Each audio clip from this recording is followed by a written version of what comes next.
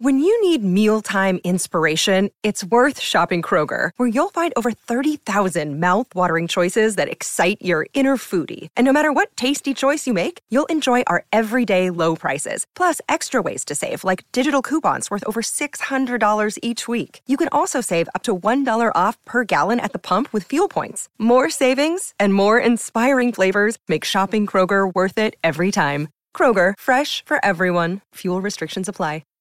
This episode is supported by FX's Clipped, the scandalous story of the 2014 Clippers owner's racist remarks captured on tape and heard around the world.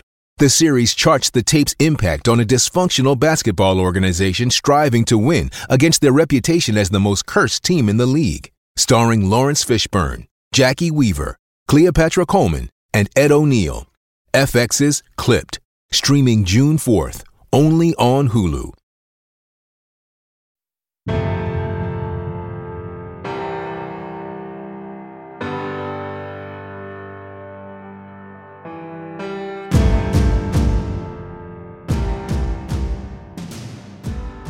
Today's podcast is with guest host Charlie Coiner.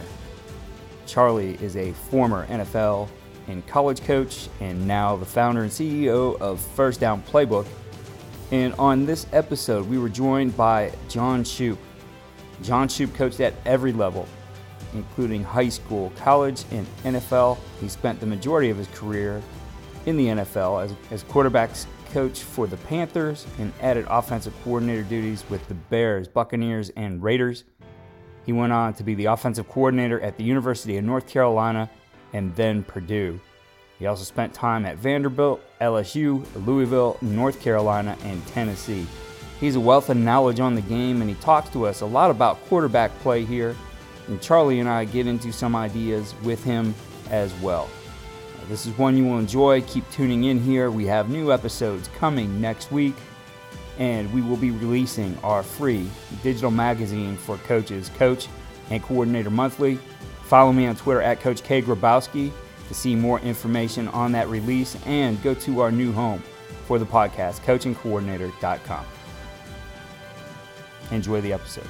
Welcome to week 2 of the game plan with my guest host, Charlie Coiner. And this week we're focused on quarterback play. And in addition to some talk here with Coach Coiner and sharing some ideas, we're going to get John Shoop on the phone. And John Shoop is currently quarterbacks coach at A.C. Reynolds High School, but he has a ton of experience in the NFL and in college football as well.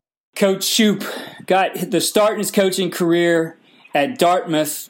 From there, he went on to be a GA at Vanderbilt and then went into the NFL, first as quality control. Then he became a quarterbacks coach with the Carolina Panthers. He moved on to that role with the Bears, became offensive coordinator for the Bears. Then he was the quarterbacks coach for the Tampa Bay Buccaneers. Then the Raiders, also became the offensive coordinator there.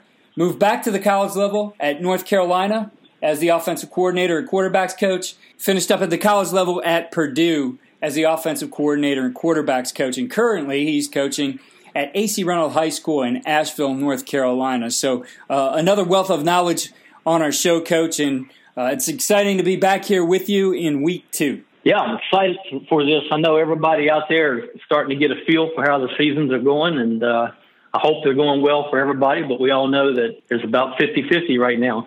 Half the people win and half the people lose every week. So whatever side you're on, if you're winning, hope you keep it up. And if you didn't win the first couple of weeks or the first week, then it's got to get a little bit better. Coach, I can remember the day. It doesn't seem that long ago, but now as I look back on it, it's over a decade at least, when in my offenses that I was coordinating, the tailback was the focal point of what we were doing, and certainly that has changed. And the offenses today, most of what you're going to see, quarterback is the focal point, and as he goes, so goes the offense. So quarterback development is very important to that, and as coaches, we have to remember that there's things we're going to have to do to continue to develop and work on his mechanics, while at the same time we're developing his decision-making skills. And we really put a lot on the quarterback today when we think about RPOs and zone reads and all those types of things where he has to make a lot of decisions. So there's a lot that's on his plate, but we got to keep developing the mechanics part of it. Exactly. It's hard to find, maybe in baseball and I get it, a dominant player in basketball where the focal point is so much on one player. And I get the part about a pitcher or LeBron James, but I think the difference in football, and this is where it's hard on a coach too, is that you're really asking if a quarterback's going to get to his highest level, regardless if it's high school, college, or the NFL, you're really asking for that player to be an extension of you on the field. Mm-hmm. And when we take that step and we go, okay, we want that quarterback to think like we do. You know, we're old and busted up, or we never were that good, in my case, to get out there and be a quarterback. But what we have, hopefully, is a wealth of knowledge, and we try to, give that to the quarterback to make great decisions. The complexity comes into it. That's just not enough. We can't send the quarterback out on the field with all the proper decision-making knowledge, vision, and all of that. And then when it comes time to actually carry out the play, if it's a read option or an RPO or just a drop-back pass play, if the fundamentals are not there, you're no better off than if the quarterback didn't really know what they're doing. So very complex, really, at every level. And that's why quarterbacks and quarterback coaches are so valuable. And it's something that I know many coaches aspire to be. I've been a quarterback coach before. I've coached a little bit of everything, but that is that position, and that position coach will determine so much about the success of not only the offense but the overall football team. Absolutely, Coach. And he's a guy who you have to give constant feedback, and it's on everything. It's not just on, hey, that was a good decision that time. You got to think about the timing. You got to think about, how were his feet? Where was his arm? All those kinds of things. And, for me, having coached the quarterbacks, I was always looking for ways that I could constantly give them feedback in different things. And I know when we get that guy in practice, majority of coaches, I could think of one coach on the podcast who said they tackle him live in practice, but we're going to protect that guy. So there are many things that, as far as the calibration and timing, especially when we think of the drop back game, those things might not be as realistic as they're going to look in the game. And I'm a big proponent of calibrating routes. Homer Smith talked about that all the time, and had the different types of routes would have different timings. And so for us, we were constantly putting the quarterback on the stopwatch. I'd have a stopwatch with me constantly, looking at his feet and timing that snap to release. So he might complete a pass down the field, which he thinks he did a good job on. When I look down at the stopwatch, it was at like a 3.1. I had to say, hey, you know what? You were sacked. That protection is going to break down, or you're not going to be able to make that throw from where you did. So that kind of feedback is valuable too, whether that really is 7-on-7, but even in our team periods where that guy, everybody's afraid to go by that guy because they understand his value to the team. Exactly, and we're talking about, you and I both, I'm listening to you, and I did the same thing. We keep talking about that guy, right? That guy, the quarterback. Well, the other part that makes coaching that position so hard is that as much as we try to protect that guy, regardless of what level it is, that guy might get hurt. And when he gets hurt, you can put so much time into that guy that poor number 2 guy, number 3 guy, he didn't get any reps, and he's got to step right back into the same issue. And yes, the answer to that is oftentimes let's cut this game plan down for this young player or this inexperienced player. But even when you do that, it can be hard. And so where I'm going with that is that the value of a quarterback, the value of the quarterback coach is so important, because you may need to, if you have an opportunity, you may need to actually go down and work with your number 2 when they're running scout team to coach those very same things that we're talking about.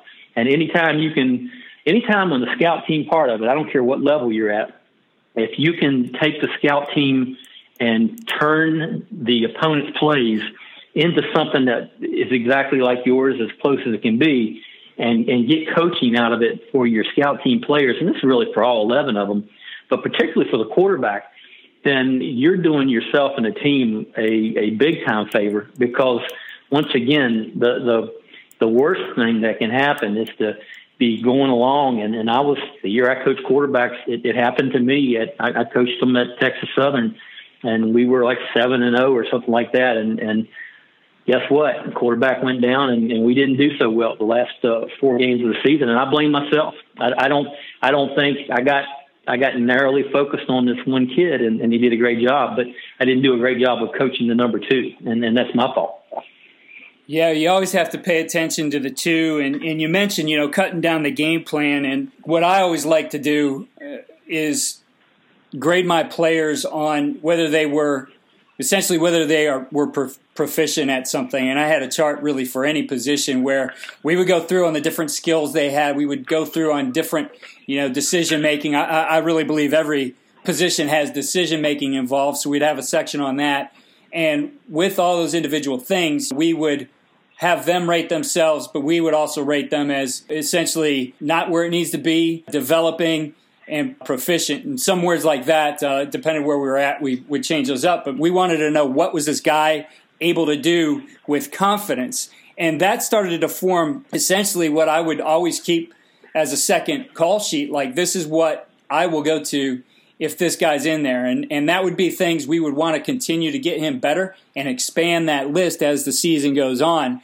But I always think you got to have a starting point with that guy, that he can't necessarily handle everything maybe that your first guy does. He's second guy for a reason, yet you want to continue to develop him. Exactly. And that's, like, once again, like I said, I've got scars from that one still. I didn't do as good a job as you did, Keith. Trust me. And we didn't finish the season as well as we should have either. But yeah, I think right now, if you're out there and you're coaching, and okay, maybe you're 1-0, 2-0, or wherever you are in the season at the point where you're listening to this, and you're cruising right along, and things look good, and you feel good about the progression of your quarterback. It's good to slow down and take a look, and you can't predict the future, but as a coach, you've got to be ready, when you coach the offensive line and your right guard goes down, then it might be the backup right guard, but it also could be the tackle, the other guard, a backup center. You've got plenty to pull, from usually.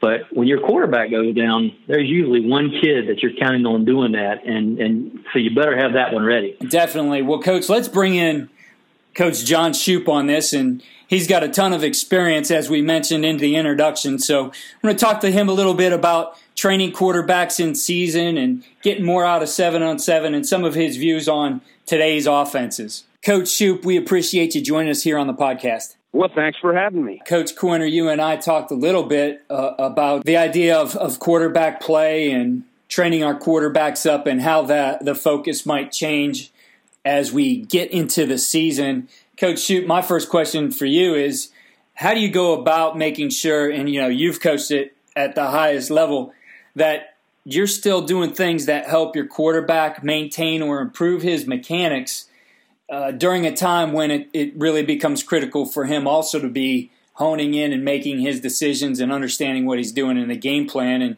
as you know, head coaches usually like to take away our individual time, so we got to fight that battle as well. Well, you're right, and it's always a challenge. And whenever I coach, I always kind of think in terms of part, group, and then whole. And part would be individual time.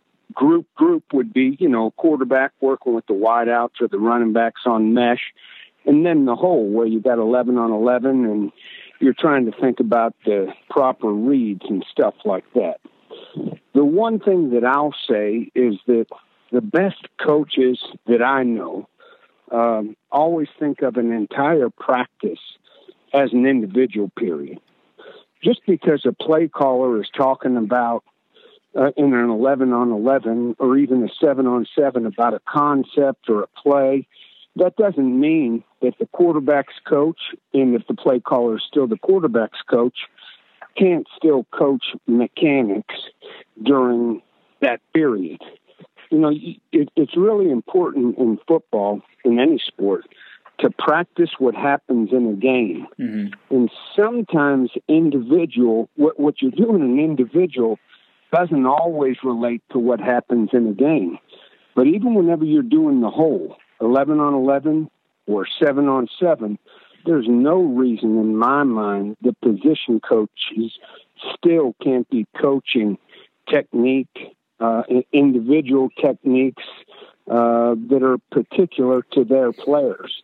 And so while you do it at the beginning of practice, and most coaches would want more, I always say to coaches, just because we're in group work or just because we're in teamwork doesn't mean you can't still coach the heck out of his first step or a wide base or keeping his eyes downfield.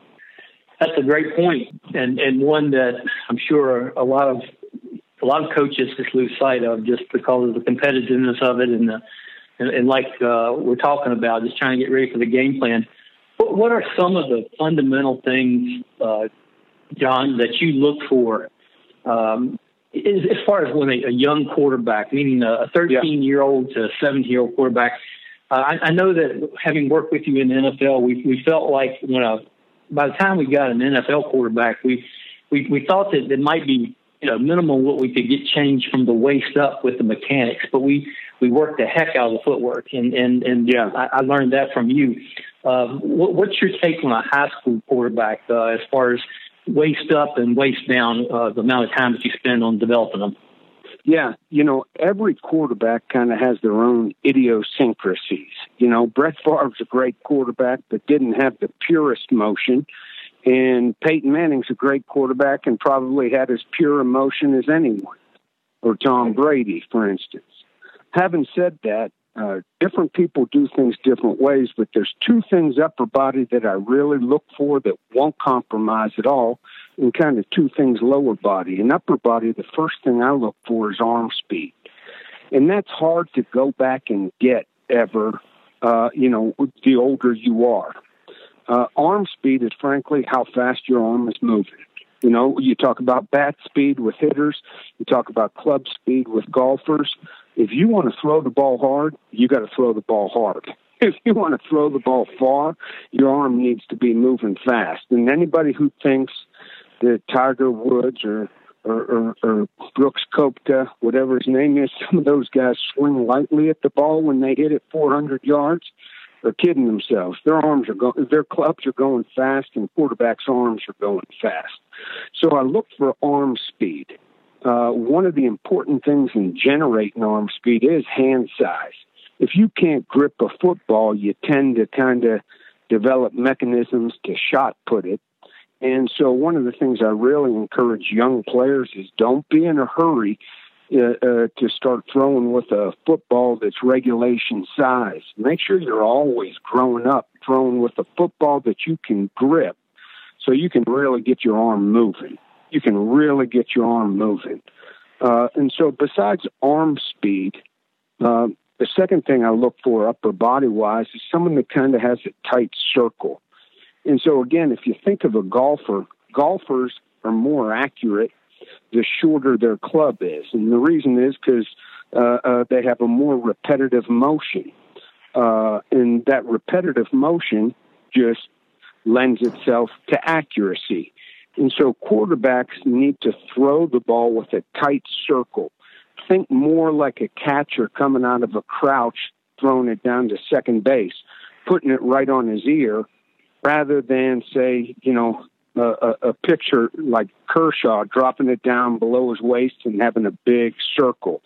So when I talk about a real tight circle, some of the tightest circles ever, started, I learned it with Danny Marino, but you see it with Tom Brady and A-Rod right now, where the ball doesn't drop down, but it gets up in that real tight circle. You couple arm speed with a tight circle, and that's a pretty good starting point for any quarterback at any level. Lower body, there's two things that we always think about too, guys that play with a wide base. Think of a boxer in a boxing ring when he's bouncing around kind of on the balls of his feet. A good image also is a tennis player waiting to return serve. they're not jumping up in the air, but they got a nice wide base, kind of like they're riding a horse, and they're on their insteps. That's a very athletic position. Athletes that play with a real narrow base kind of concern me. I like athletes that have a little bit wider base and are kind of on their insteps. That's a powerful position, and you see a lot of right-handed batters hit that way as well. So that wide base, and then be able to throw the ball without a lot of room. We used to say have a small footprint, but it's really there's some guys that can throw the ball in 7-on-7 because they take a crow hop. But whenever you put them in team period, you don't always get to take a crow hop from the pocket when you got a 3 technique breathing down your throat. And so people that can throw the ball with a short step or no step at all, kind of the flick of the hips, are really attractive as well. And there's ways that we kind of test that, see if guys can do that in camp. Having said that, I never felt like in college, and especially the pros, maybe in college, but the further you got along in your career, I always felt like it was harder to correct the upper body stuff. I was going to have a harder time developing arm speed the older you were, or tightening your circle the older you were. But I always felt like no matter what level, I could really drill your lower body and widen your base and get you into more athletic position if you were a willing, participant in all the drills. That was long-winded. I hope it made some sense. Made a lot of sense, Coach. I had a follow-up question to something you said, and we're going to get into 7-on-7 here in a little bit. But that idea of the quarterback who in 7-on-7, especially think of the high school quarterback, is taking those crow hops and essentially moving into what would be the back of an offensive lineman, or at the very least putting himself in danger of coming through and following through onto somebody's head. How do you start to train that to make sure that he's not developing those bad habits in 7-on-7? Yeah, well, there's a lot of drills that you can do with a quarterback to keep that base wide and make sure they're taking short steps and no steps. And I think it's really up to the coaches to really impress that upon the quarterback in 7-on-7s. I think 7-on-7s are valuable. I mean, anybody who says they're not is high. I mean, it's a quarterback getting to throw the ball to receivers in a lot of different ways. You just have to pay attention to it and try to make it as realistic as possible. A mantra that I always use is practice what happens in a game. And as a quarterback, you're never going to get to have that big crow hop. So just monitor that in those 7-on-7 drills. And just like you blow a horn whenever a guy takes, 6 seconds back there, you might blow a horn and say you were sacked on that. I might do the same thing, that if he clicks his heels or kind of takes a crow hop or isn't throwing from that, 2-yard by 2-yard well, or sometimes we refer to it as the eye of the hurricane, that spot in the pocket, we too can say, no, you'd have been sacked on that, even if it was under the 4-second time limit or 3.5-second time limit, whatever the offense coach might say, or defensive coach might say, half a second time limit, right? Right. It's interesting because it really gets back to what you just said about 11-on-11 padded practice. I mean, it always gets back to the coach. I mean, if the coach is going to take time to still coach fundamentals and techniques during the team period, same thing. When you go to 7-on-7, it's important that the coach not get so competitive in a 7-on-7 drill, league, or whatever that they lose sight of what we're doing, because at the end of the day, it's always about the player. I mean, if we mess that part up, we're never going to be right. Expand a little bit, because, and we don't want to go too far down this rabbit hole, but I mean, there is an argument out there that, 7-on-7, who's talking to my kids, who's coaching my players, and you bring up a great point. If the game is going to grow how it's going to grow, and that's sometimes we can only control that so much. But get into that a little more in depth about the 7-on-7, your feelings on that. Yeah, I, as a coach, have been sensitive, and wonder. I've coached college players who have, gone to, some of the quarterback guys that do their work. And what I've always tried to do then is also call those quarterback guys and say, and many of those guys, whether it's Whitfield or Kenny Mastroli, Charlie, we coach, right, at Chicago. If I have a quarterback that's going to work with those guys, I'll call them and say, hey, here's what we're working on and what we're emphasizing. But, you're never going to tell a young basketball player not to go out and play basketball. You're never going to tell an aspiring golfer, well, don't go out and play golf. I think it's important to get people out there, get people playing. Not everybody in the world wants to go run the T formation and just pound their head in the sand all summer. Those are the kinds of schools that are struggling with numbers. It's the schools that are throwing it around and kind of promoting some fun. And yeah, if you want to call it basketball through the air sometimes, I get it. But isn't that better than not showing up? If you've got 22 guys that are out there playing 7-on-7, that's a lot better than having, 6 guys that showed up to lift because all they're going to do is just hand it off all year. You're going to have trouble getting the numbers up. Right. So, sometimes I've been sensitive about that, but I've always taken the high road and called that coach. And I think you could do that too if there's someone coaching your 7-on-7 team. I coach high school now, and I do that with our youth league. In fact, I spent last week with many coaches at our youth league saying, look, you guys got to do what you want to do, and that's your job. I get it. Here's what we're doing at high school. If this helps you, I think our quarterback is really good at this. We're really good at this. We hope to continue to do this. And if the high school coaches and maybe the 7-on-7 coaches had more open and honest conversations, I think it could be really good. I'm all for young men that want to get out and work out and play ball. I'm all for it. And, you just got to deal with some of those situations openly, honestly, and be transparent. On that topic, on almost the same topic there, John, different forms of offenses at the high school level. And to me, it looks like, and I've been out of it now for 5 or 6 years, and I'm more aware of what's going on at the high school level. And it looks like to me that there's a bottom-up feeding youth-wise feeding of the style of play.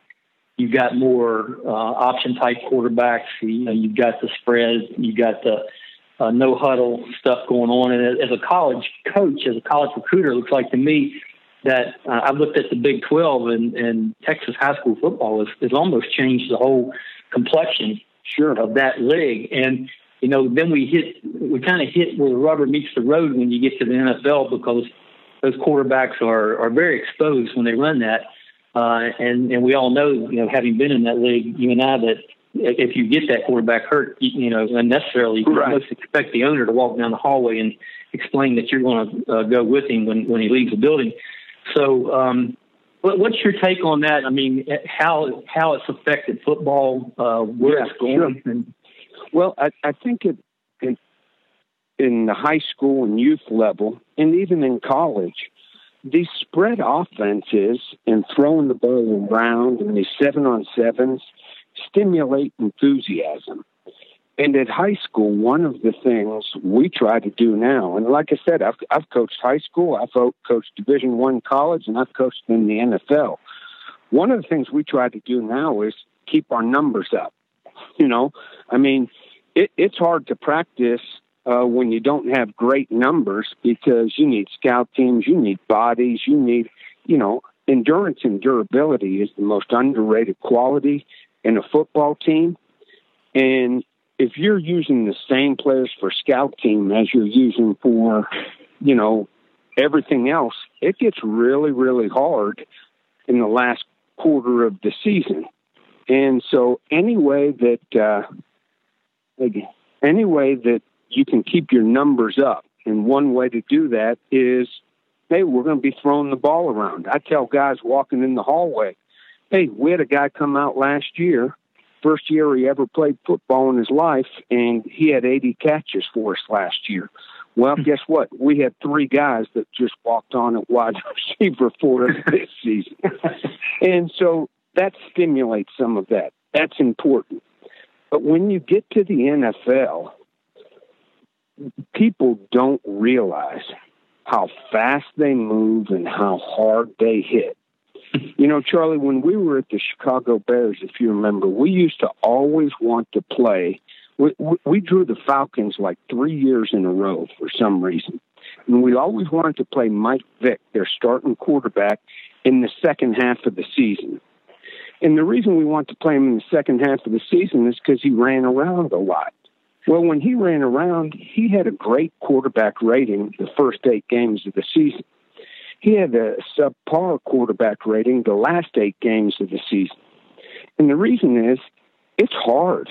I mean, you get beat up, that's a passing league. And if you've got a big bruise on your passing forearm or your hand or your pinky, it's hard to throw. It's really hard to play.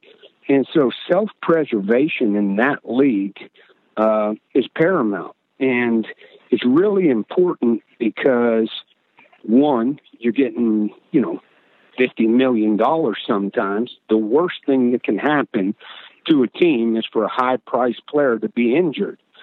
And so the number one goal for a quarterback, and we used to talk about this in the NFL, our number one goal is for you to start 16 games. If you start 16 games, our team will have a legit chance. And go through and you look at the teams in the NFL that, where their quarterback doesn't start 16 games and they just complain, well, son of a gun, we had all kinds of injuries. I think you got to be intentional about how you practice, how you prepare, and things like that. People complain about Peyton Manning sometimes sitting in the eye of the hurricane, and when it breaks down, he'll just take a knee rather than get sacked. I don't know. That's a lot better than Mike Vick missing, 6 games because, he's in the concussion protocol. Discretion's the better part of valor, Shakespeare wrote. I kind of agree with that, Put another way, live to fight another day. Live to fight another day. There's no doubt. You got to be intentional about endurance and durability. And the NFL, you can only take so many hits. And you can say, well, hey, Oklahoma, Texas, that's big-time football. Ohio State, it is. It's big-time football. I'm here to tell you, it ain't the NFL. Well, it ain't. And we've been there, Charlie.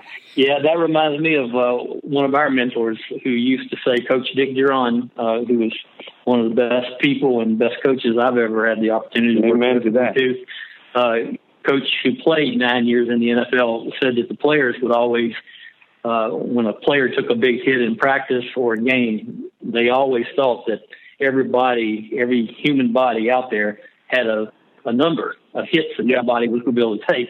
And when the player would take a hit, they'd go like, oh, there's one more. Mark one more. Yeah. Yeah, so that's a great point, Charlie. People don't realize it's the cumulative effect of these hits. And that's why you got to be wary how you practice. And frankly, that's why I'm all for passing the ball around in the spread game. And 20 years ago, I was a guy who wanted to run the ball more than we passed it and be as physical as we can. Well, 30 years ago, I wasn't allowed to drink water at practice either because it made me soft. I mean, the world changes. You just figure things out. You've had the opportunity to coach at the 3 levels, the NFL, college, and high school. What would be one play that you would pick out that you'd say this works at any level? Could you walk us through that? We'll have Coach Coiner will draw that up in First Down Playbook for our listeners, but could you walk us through a play you think would work at all 3 levels? Yeah, Yeah, well, it's a curl flat principle, and we've run it all three levels, and it's kind of become an identity play for me as a play caller. I learned it from a guy named Ron Earhart, who's the longtime offensive coordinator for the Pittsburgh Steelers and then the New York Giants. The Giants when they had Phil Simms, and this was Mark Bavaro's play, their tight end. And so we'd line up in a bunch formation on one side. We'd line up in a bunch formation, and the outside receiver and the point guy in the bunch would switch. And we called the play razor. And usually the Y was the guy at the point. And they'd switch release with the outside receiver running down the middle of the field. The quarterback had an alert on that. And then the point man would seam outside and push up 8 to 10 yards. And we called the play razor.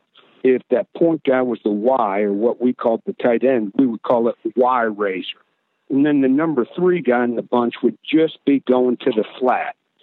And so it was a 3-man concept on the front side of the razor and flat, the curl and flat, but it had a vertical element that kept a poach safety, that is a quarter safety, from jumping or from robbing that hook route by the Y.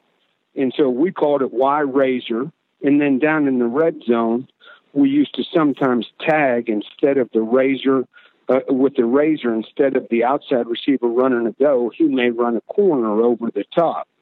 But that was kind of a 3-man concept that we coupled with usually a 6-man protection and had an individual route on the backside.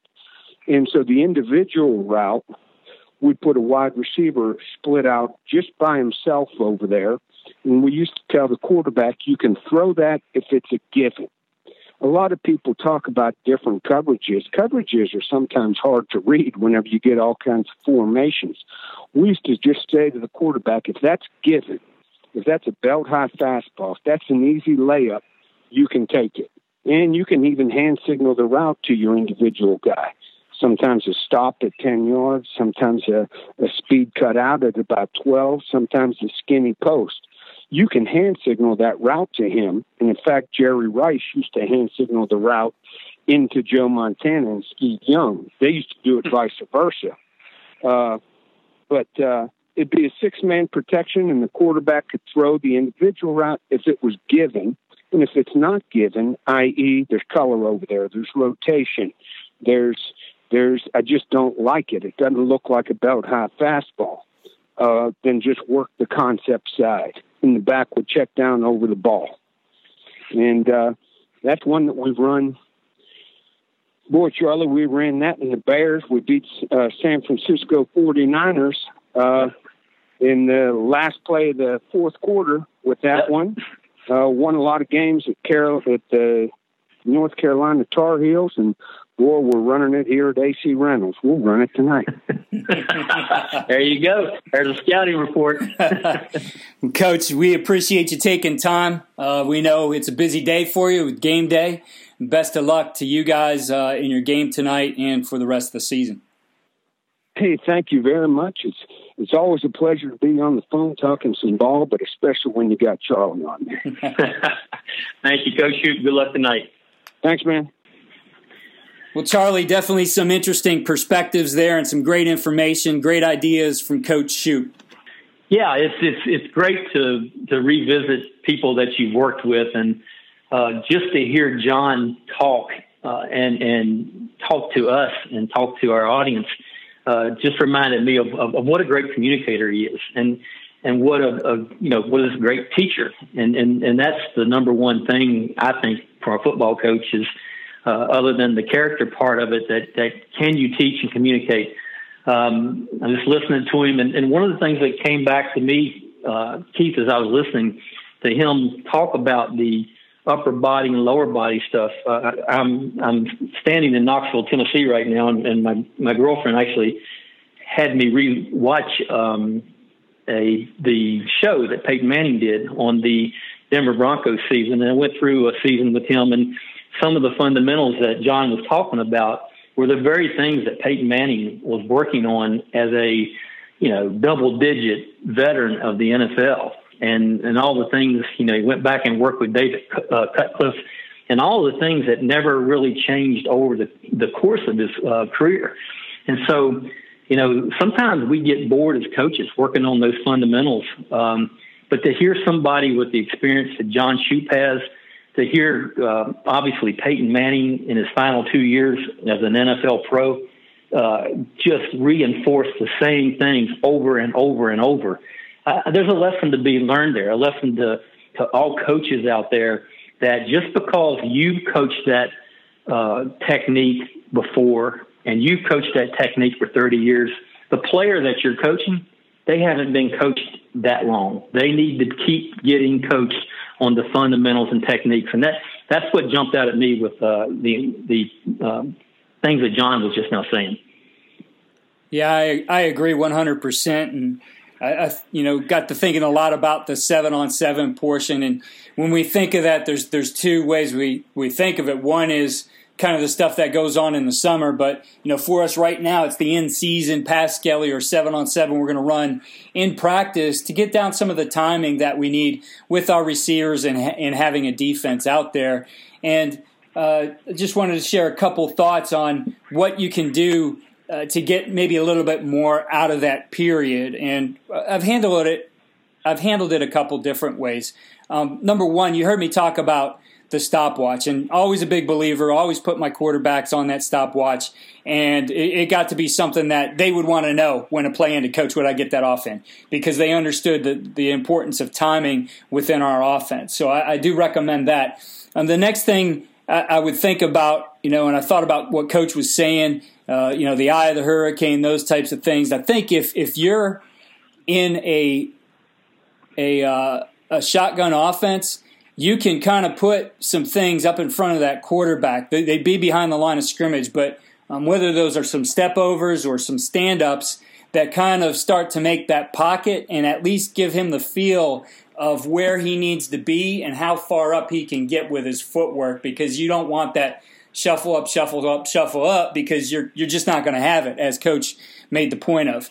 And I think the other thing you can do as you go through the course of the season, as you look to maybe take out some of the contact from your practice, take that off of the lineman a little bit, that if the offensive line has some time, and even if it's for 5 minutes of the period, bring them down, bring the defensive line down, and do their one-on-ones that they normally would do during that period within the setting of the 7-on-7. So they're kind of setting up on their own. They have to be ready to go when we're ready to snap it.